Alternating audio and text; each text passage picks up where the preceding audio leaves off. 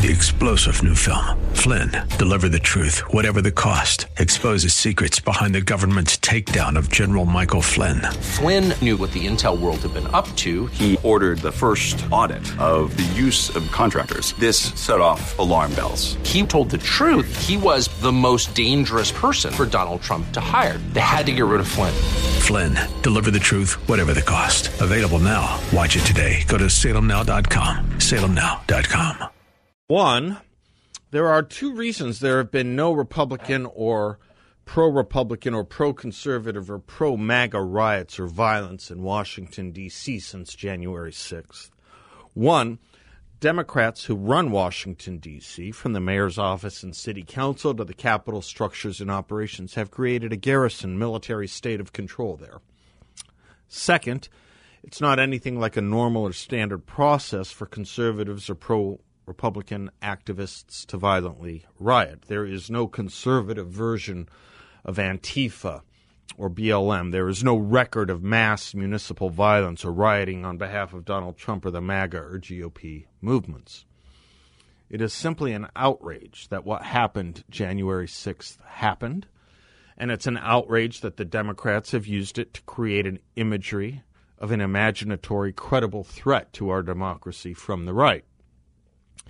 0.008% of Trump supporters were engaged in one day of that January 6th event. 0.008%. And none of them were recognized by any serious level of Republican or conservative. None of them were names we knew. None of them were people we knew. None of them spoke on behalf of our party or movement. None of them ever published anything. None of them helped cobble together anything like a coherent philosophy. As for one example, the most well-publicized of the rioters was, until this year, an environmental nut carrying signs that said such things as, quote, "The poles are shifting, the ice caps are melting, this is Ragnarok, it's time to wake up," close quote. On the other hand, you have Antifa and BLM riots being denied, not denounced, denied, endowed, supported, rationalized, and excused by major corporations, major liberal and democratic outlets, from CNN and MSNBC guests and anchors to the President and Vice President of the United States to the Speaker of the House of Representatives. Such riots have led to the deaths of dozens. Such property damage is in the billions of dollars. Yet to this day, razor wire and National Guard troops have been used to weaponize not only Washington, D.C., but Washington, D.C. politics. The National Guard wanted to leave D.C. The Secretary of Defense overruled the head of the National Guard. The Capitol Police themselves are claiming there's no credible threat justifying the ongoing military presence in D.C. This is all the Dream Palace stuff of the Democrats, somewhat akin to Alexandria Ocasio-Cortez, who wasn't at any time under physical assault on January 6th, saying Ted Cruz tried to kill her. Meanwhile, riots in Portland have resumed. Because why? Why were they rioting last summer? Trump? William Barr? Well, then why now? Local reports state Portland has been the site of frequent protests, many involving violent clashes between officers and demonstrators ever since the police killing of George Floyd in Minneapolis in May. Over the summer, there were demonstrations for more than 100 straight days. The fencing had been installed in June in Portland to help de-escalate tensions between city police and protesters following Floyd's death, according to Fox 12 Oregon, but reportedly turned into a point of contention. Stay with me. Police said at the time that they recognized the fence had become a, quote, symbol of divide between the department and the community, and that they would remove the fence to show, quote, our willingness to have a dialogue and peaceful communication towards starting the healing of our community. We are open and listening to discussions of how the community envisions its police and serve them in the future, the department said in a series of tweets. Quote, our hope is that the nightly violence and destruction around the Justice Center will stop and the focus can be directed towards peaceful conversation, close quote. Local and federal officials held conversations over several months to determine the best time to take down the fence. Department of Homeland Security told Fox 12 on Friday that the decision to remove the fencing on Wednesday was, quote, made in collaboration with local leaders from Portland as part of a broader effort to help return the city to normalcy, close quote. So the government is negotiating with the rioters. However, just one day after the fencing was removed, rioters marched down the streets of Portland, setting fires and smashing windows. They weren't talking to the white rioters, perhaps. Now, if I may, did anyone say the fencing and wire and troops in D.C. were points of contention? Or because Nancy wanted it, Nancy just got it, and conservatives just kind of had to shrug and put up with it? There were no negotiations, certainly, between Republicans and Democrats on getting rid of the National Guard. Republicans have had nothing to say about it, but it gets better. Back to local reporting out of Portland. Thursday's violence in Portland was expected, with some business owners boarding up their businesses earlier in the day, OregonLive.com reported. At about 9:15 p.m. at Northwest 15th Avenue and Northwest Overton Street, some in the crowd began breaking windows, and officers moved in to address the criminal behavior, creating a perimeter around the group on Northwest Marshall Street. Now, what's the most important sentence in all of the above? It's the same thing people forget but was absolutely true. You can still Google it. Businesses all across America in major cities boarded up and closed on November 3rd of last year out of fear of violent rioting. Violent rioting expected from the left if Biden did not win. Violence from the left was expected last year and again in Portland last week. I repeat, Thursday's violence in Portland was expected, with some business owners boarding up their businesses earlier in the day, as Oregon Live reported. It's a neat trick the left has played here, because we all just kind of expect left-wing violence, but we do so as if it's just common cause and part of the air we breathe and what's to be expected, whereas the Democrats are now trying to make the 1 January 6th event, the Reichstag, for all denunciation and censorship of conservatives. Meanwhile, and in some fashion ironically, we who expect the left to be violent and have known of their propensities for violence for years, decades, even as they win cultural victory after cultural victory, we have actually never tried to silence them, never tried to censor them.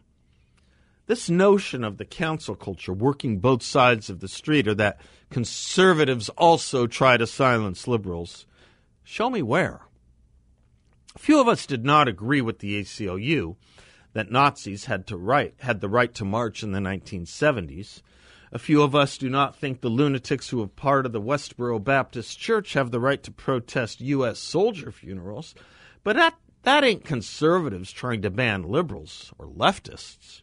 That's conservatives trying to ban Nazis and lunatics trying to ruin family and military burials. Meanwhile, the left tells us Pepe Le Pew and Dr. Seuss are threats to our children and their emotional and gender and racial growth. But that same left, hosting the Grammys last night on network television, was happy, delighted, celebratory of an X-rated show starring Cardi B writhing in stripper's clothing with a stripper's pole to a song whose name I'm not even allowed to state on air, descriptive of the most literally obscene phraseology and noun one could conjure up. This would be the same Cardi B who, though he rationed interviews like a desert dweller rations water, Joe Biden sat down with to give a campaign interview with, because he thought it would gain succor in the black community for him. To say we tolerate and venerate pornography and censor and condemn Dr. Seuss is the kind of thing a decade ago would have been translated into what some would justifiably consider the end of a culture, the death of a culture. One might add to it that this pornography is seemingly okay with CBS, which airs the Grammys, while Sharon Osbourne, saying she doesn't think a former CNN host named Piers Morgan is a racist because he doesn't like Meghan Markle, has caused CBS to melt down and suspend the show Sharon Osbourne is on. Same CBS. My favorite part of the Osbourne contretemps is this. The show is called The Talk. Evidently, you just can't talk honestly at CBS or defend Piers Morgan when he criticizes Meghan Markle. My favorite part of the offending transcript from last week with Sharon Osbourne is this. She says to Cheryl Underwood, quote, "Educate me. Tell me when you heard Morgan say racist things. Educate me. Tell me," close quote. She was begging to understand what Piers Morgan said that was so racist or racist at all. Underwood responded to Osbourne, quote, "It's not the exact words of racism. It's the implication and the reaction to it. To not want to address that because she is a black woman and to try to dismiss it or to make it seem less than what it is, that's what makes it racist," close quote. So there it is. You cannot criticize a human being for doing something wrong or saying something stupid or lying if that human being is a member of a protected race, even if you make zero reference to that race. Morgan never said anything racist. It's that he criticized someone, and that person, that someone, happened to be of a protected racial class. Today, anyway. Who knows what race will be more preferred and protected tomorrow. That's the problem with this race crap.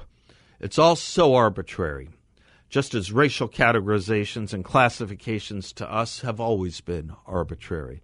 But then again, and I can't stress this enough, it's not the right making racial categorizations. It's the liberals and the left. And it's not the right condemning Piers Morgan, a liberal, or Sharon Osbourne, a liberal, or suspending a show called The Talk. It's the left.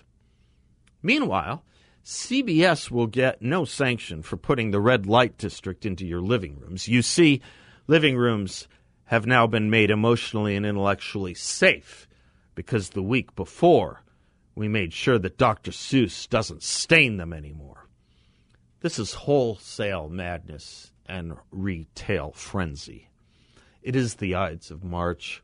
I'll close with Shakespeare and Julius Caesar, if I can still quote Shakespeare. "Cowards die many times before their deaths. The valiant never taste of death but once." One wonders how much more valiance we have in this culture. You see, the fault is not in our stars anywhere. It's in ourselves. I'm Seth Leibson. We'll be right back.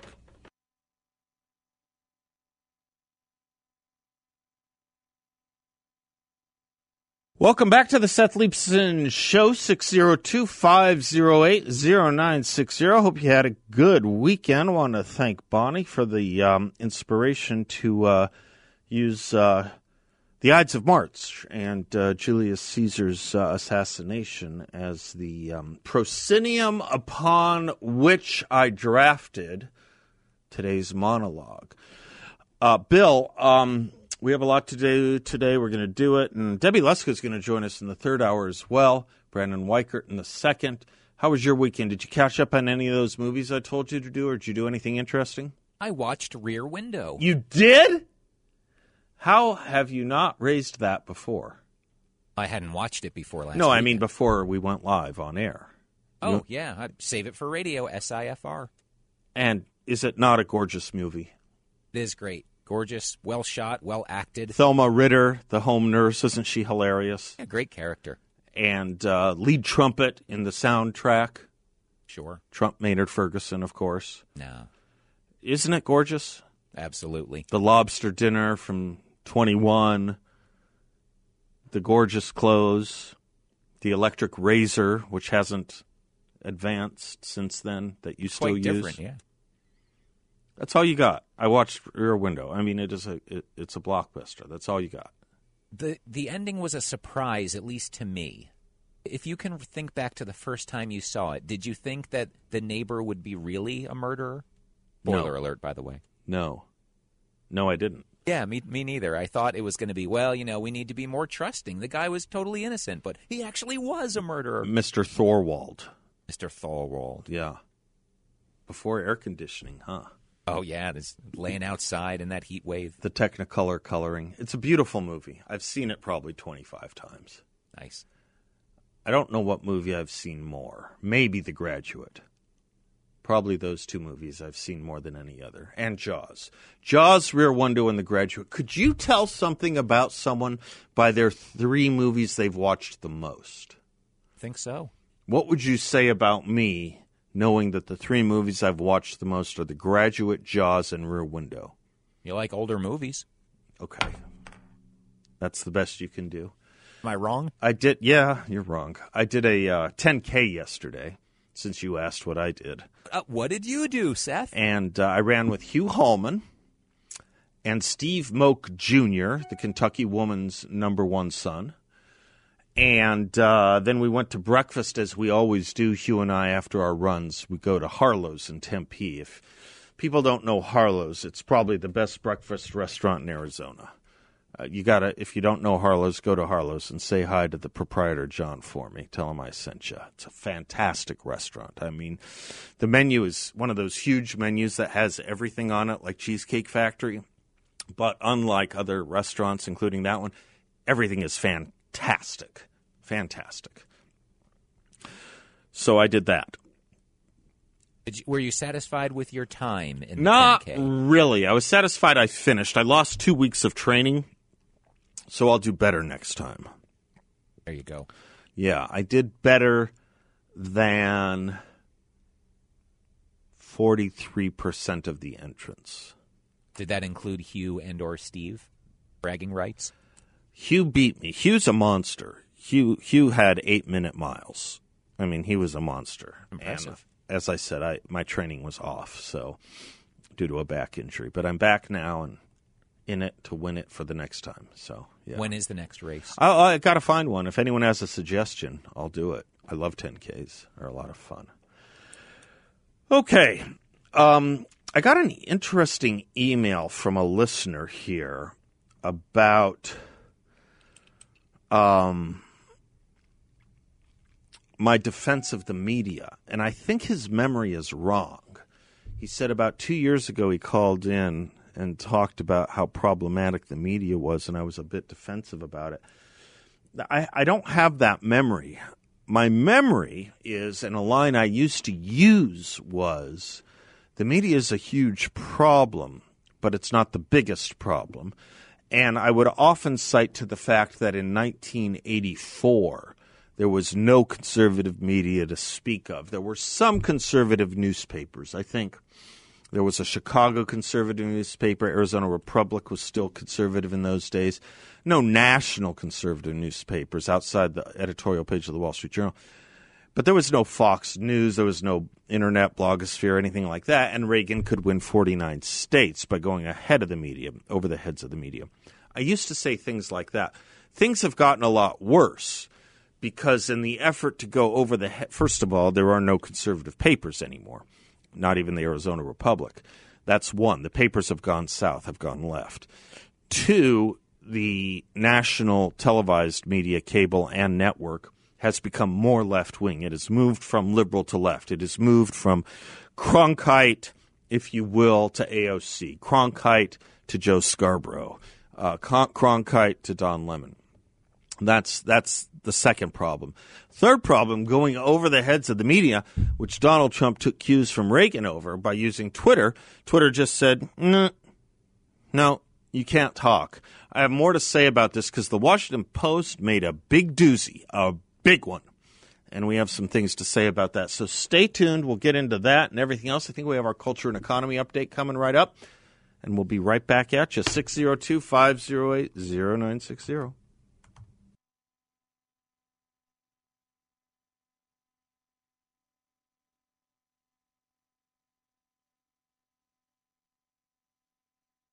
Welcome back to the Seth Leibsohn Show. 34 past the hour, we do our Culture and Economy Update with John Dombrowski from Grand Canyon Planning Associates. GrandCanyonPlanning.com is his website. The The Word on Wealth is his radio show right here on Saturday mornings on 960 a.m. JD, how was your weekend? How you doing? How's your Monday? Fantastic. Hey, I really like the music. Yeah, the bumper music. Thunder Island by Andrew Ferguson. Pretty cool. I like it. No relation to Maynard. I love that intro, that great clear guitar that just builds with instrument after instrument. Hey, you know what's interesting, too? I can't even imagine that they're having the awards, the Academy Awards this year, because I don't think anyone even saw a movie. So I don't know how anyone's going to win an award for that. I guess the Oscar nominations came out. I don't even know what they were for. I had to Google what that was all about. I said Andrew Ferguson. He's a writer for the Weekly Standard. I meant Jay, of course. But did you watch the Grammys last night? No. Good for you. I don't watch any of them. Well, you were spared a Yes. pornographic display, an Oh, obscene my God. display. Dr. Seuss is out, but titles of songs I can't say on radio, Right. with gyrating pole dances That's in. is in. Yeah. Okay. I guess it's safe for the kids to watch because they got rid of the dangerous Dr. Seuss books. Yeah. All right. Do Market's some good. economy for me. There's this big Fed meeting going on, and everyone's like waiting for Godot here to see what Jerry Powell says on Wednesday, huh? Well, I mean, it's whenever the Fed's going to speak, it's always interesting. We want to know what's happening. Of course, the markets have been very reactive to the Fed and the comments that they make because they hold a lot of power. They wield a lot of power with that interest, with the monetary policy that they push out there, as well as interest rates. Yep. We did see interest rates kind of flatten out. We saw the markets recover nicely last week. We see even today the markets were a little up and down, but overall, generally fairly well today. The indexes, the Dow and the S&P hitting an all-time high again. Several days in a row now, Several right? days in a row, yes. So a little bit of maybe the jitters have passed, but I just want to encourage people not to get too set in their ways about this. There's still going to be some volatility throughout the year. There's no question about that. Make sure that you're comfortable and confident with the investments that you have, and don't react emotionally when you see a market pull back. That's all I could say. Okay. The other thing in the news, John, is the housing markets. Oh, yeah. Residential housing market is on a huge tear. Yes. Biggest since 2006. People know that did not end well, but they think it's different this time. Well, it is different. I would say that if you remember back then, there were people taking money out of their personal residence and purchasing other properties. And they were mortgaging themselves or leveraging themselves to a point that it became unsustainable. And that is what we saw when the real estate market bubble burst back then. You had people who owned 4 or 5 different properties, but they didn't have the income to be able to sustain the payments on those properties. They were just expecting, we're going to hold this for a short period of time. The market's going up so fast, we're just going to turn around and sell it and make all this money, or we're going to get a tenant in there, a renter in there, and we're just going to keep building and building and building. Now, that's a great idea, but you have to have the wherewithal to cover that debt in the event something major occurs. And we saw, obviously, something major occur when the bubble burst and all of the people out there that couldn't make their payments. People lost their jobs. I mean, it was a horrible thing that we went through. We see a little bit of that right now with the people who are not working because of COVID. However, the real estate market is extremely strong. It's different because the mortgage companies are now making sure that the people who are trying to qualify for these loans actually do have income and are qualified to be able to purchase these properties. That's the big difference. That's what's interesting to me, is that the sales are going through the roof even while the conditions, criteria, if you will, to get those loans are tougher. That tells you something about the strength of the market. And it also tells you that there's a lot of people working, Seth. Yeah, because good point. If you're collecting unemployment, you're not qualifying for a home. Yeah. Right? Yeah. So a lot of people are back to work. Things are looking better. Good. Thank you, J.D. You bet. Securities and advisory services offered to Client One Securities LLC, a member of FINRA and SIPC, and an investment advisor, Grand Canyon Planning Associates LLC, and Client One Securities LLC, and not affiliated. Right. The Word on Wealth, Saturday mornings on 960 The Patriot at 7 a.m. I love it. Thanks. You, J.D. We'll talk to you tomorrow. Yes. 602-508-0960. We'll be right back.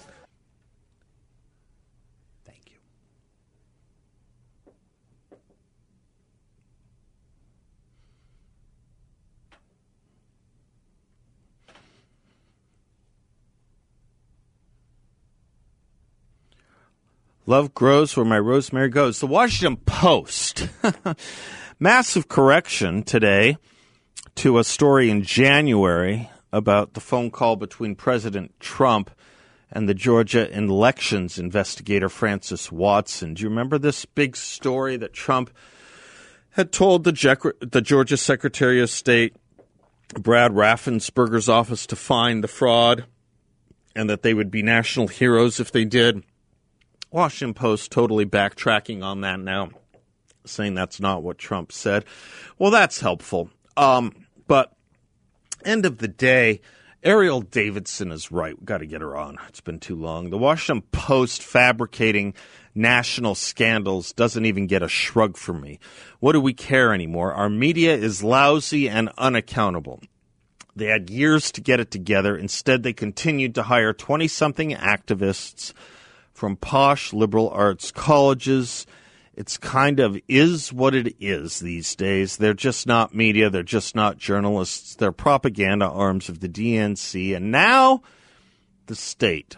Fine. Just read them and be amused. There is hard to put my finger on how I want to say this, because I'm instructed well by my producer, Bill, the last time I thought Bill Maher got it really right. And Bill said, yeah, but why do we care so much? And I guess the point is, you're breaking through a little bit when someone who has given $1 million to the Democratic Party. Do you remember that Bill Maher gave $1 million? Yes, he did. When someone like that is scoring Democrats, that's one reason to care a little bit. There's another reason to care, and it's when he gets it better than anyone on our side seems to have been able to put it. And I got to tell you, this Friday monologue, I'm going to play it for you. He earned it. He deserves it. And, well, I just wish more of us spoke this way. I wish I did. Let it rip. You're not going to win the battle for the 21st century if you are a silly people. And Americans are a silly people. That's the classic phrase from Lawrence of Arabia, when Lawrence tells his Bedouin allies that as long as they stay a bunch of squabbling tribes, they will remain a silly people. Well, we're the silly people now. Do you know who doesn't care that there's a stereotype of a Chinese man in a Dr. Seuss book? China. All 1.4 billion of them, because they're not a silly people. If anything, they are as serious as a prison fight. Look, we all know China does bad stuff. They break promises about Hong Kong autonomy. They put Uyghurs in camps and punish dissent, and we don't want to be that. But it's got to be something between authoritarian government that tells everyone what to do and a representative government that can't do anything at all. In 2 generations, China has built 500 entire cities from scratch, moved the majority of their huge population from poverty to the middle class, and mostly cornered the market in 5G and pharmaceuticals. Oh, and they bought Africa. Their new Silk Road initiative is the biggest infrastructure project in history, indebting not just that continent, but large parts of Asia, Europe, and the Middle East to the people who built their roads, bridges, and ports. If you want to go anywhere in the world these days, you better have a yen for travel. Yen for travel. Oh, stop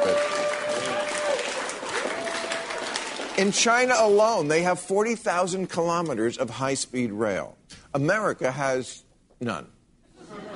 Our fastest train is the tram that goes around the zoo. California wanted to build high-speed rail connecting the entire state, but alas, could not.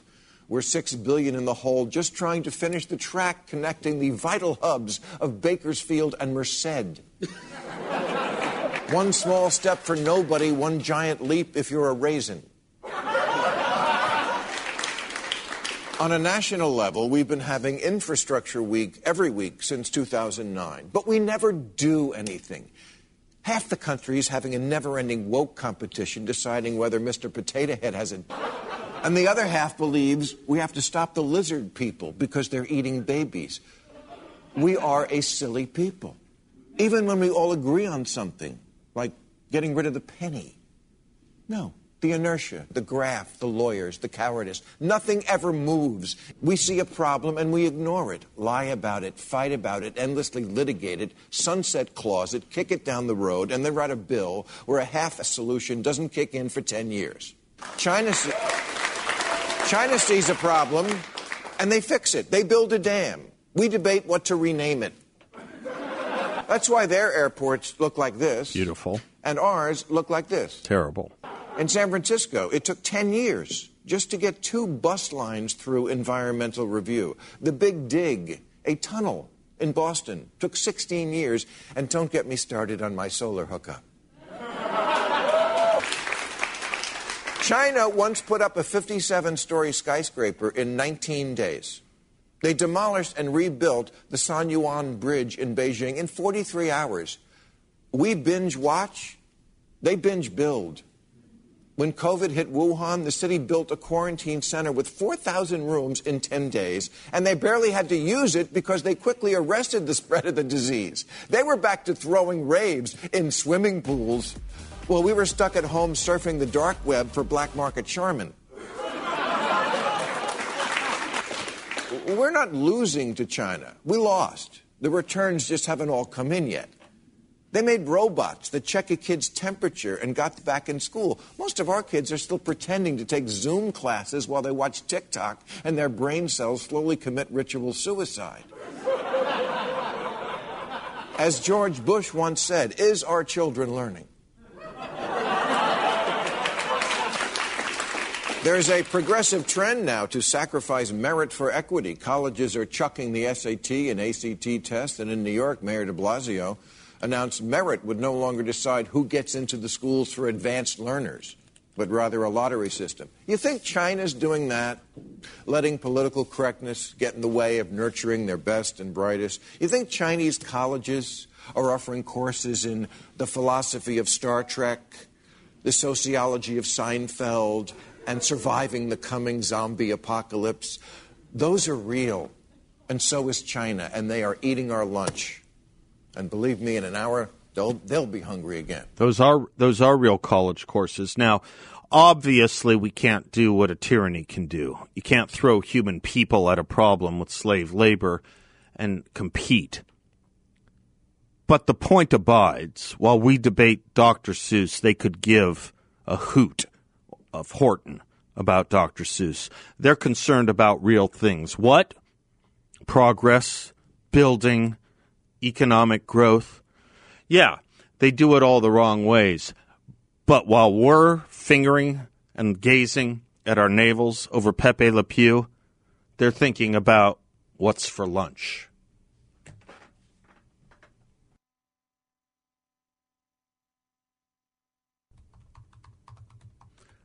Welcome back to the Seth Leibsohn Show. Rob and Surprise. Hey, Rob. Hi, Seth. I hope you guys had a great weekend. You Special bet. hello to Bill.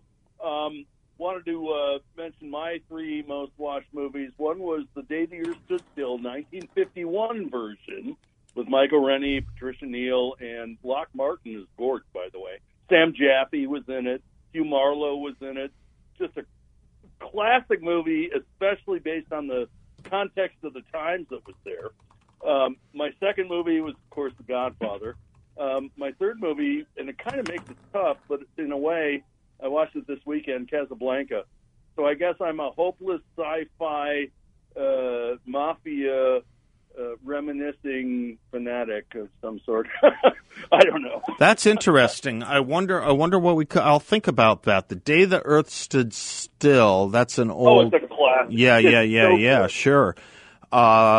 Patricia Neal, Godfather, and Casablanca. Casablanca's probably in a bunch of people's lists, not mine.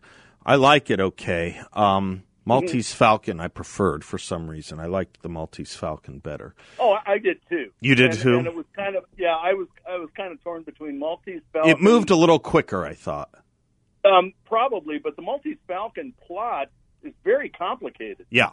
And a lot of people don't necessarily know how to follow it. Whereas, The Day the Earth Stood Still, Casablanca is pretty straightforward, I guess.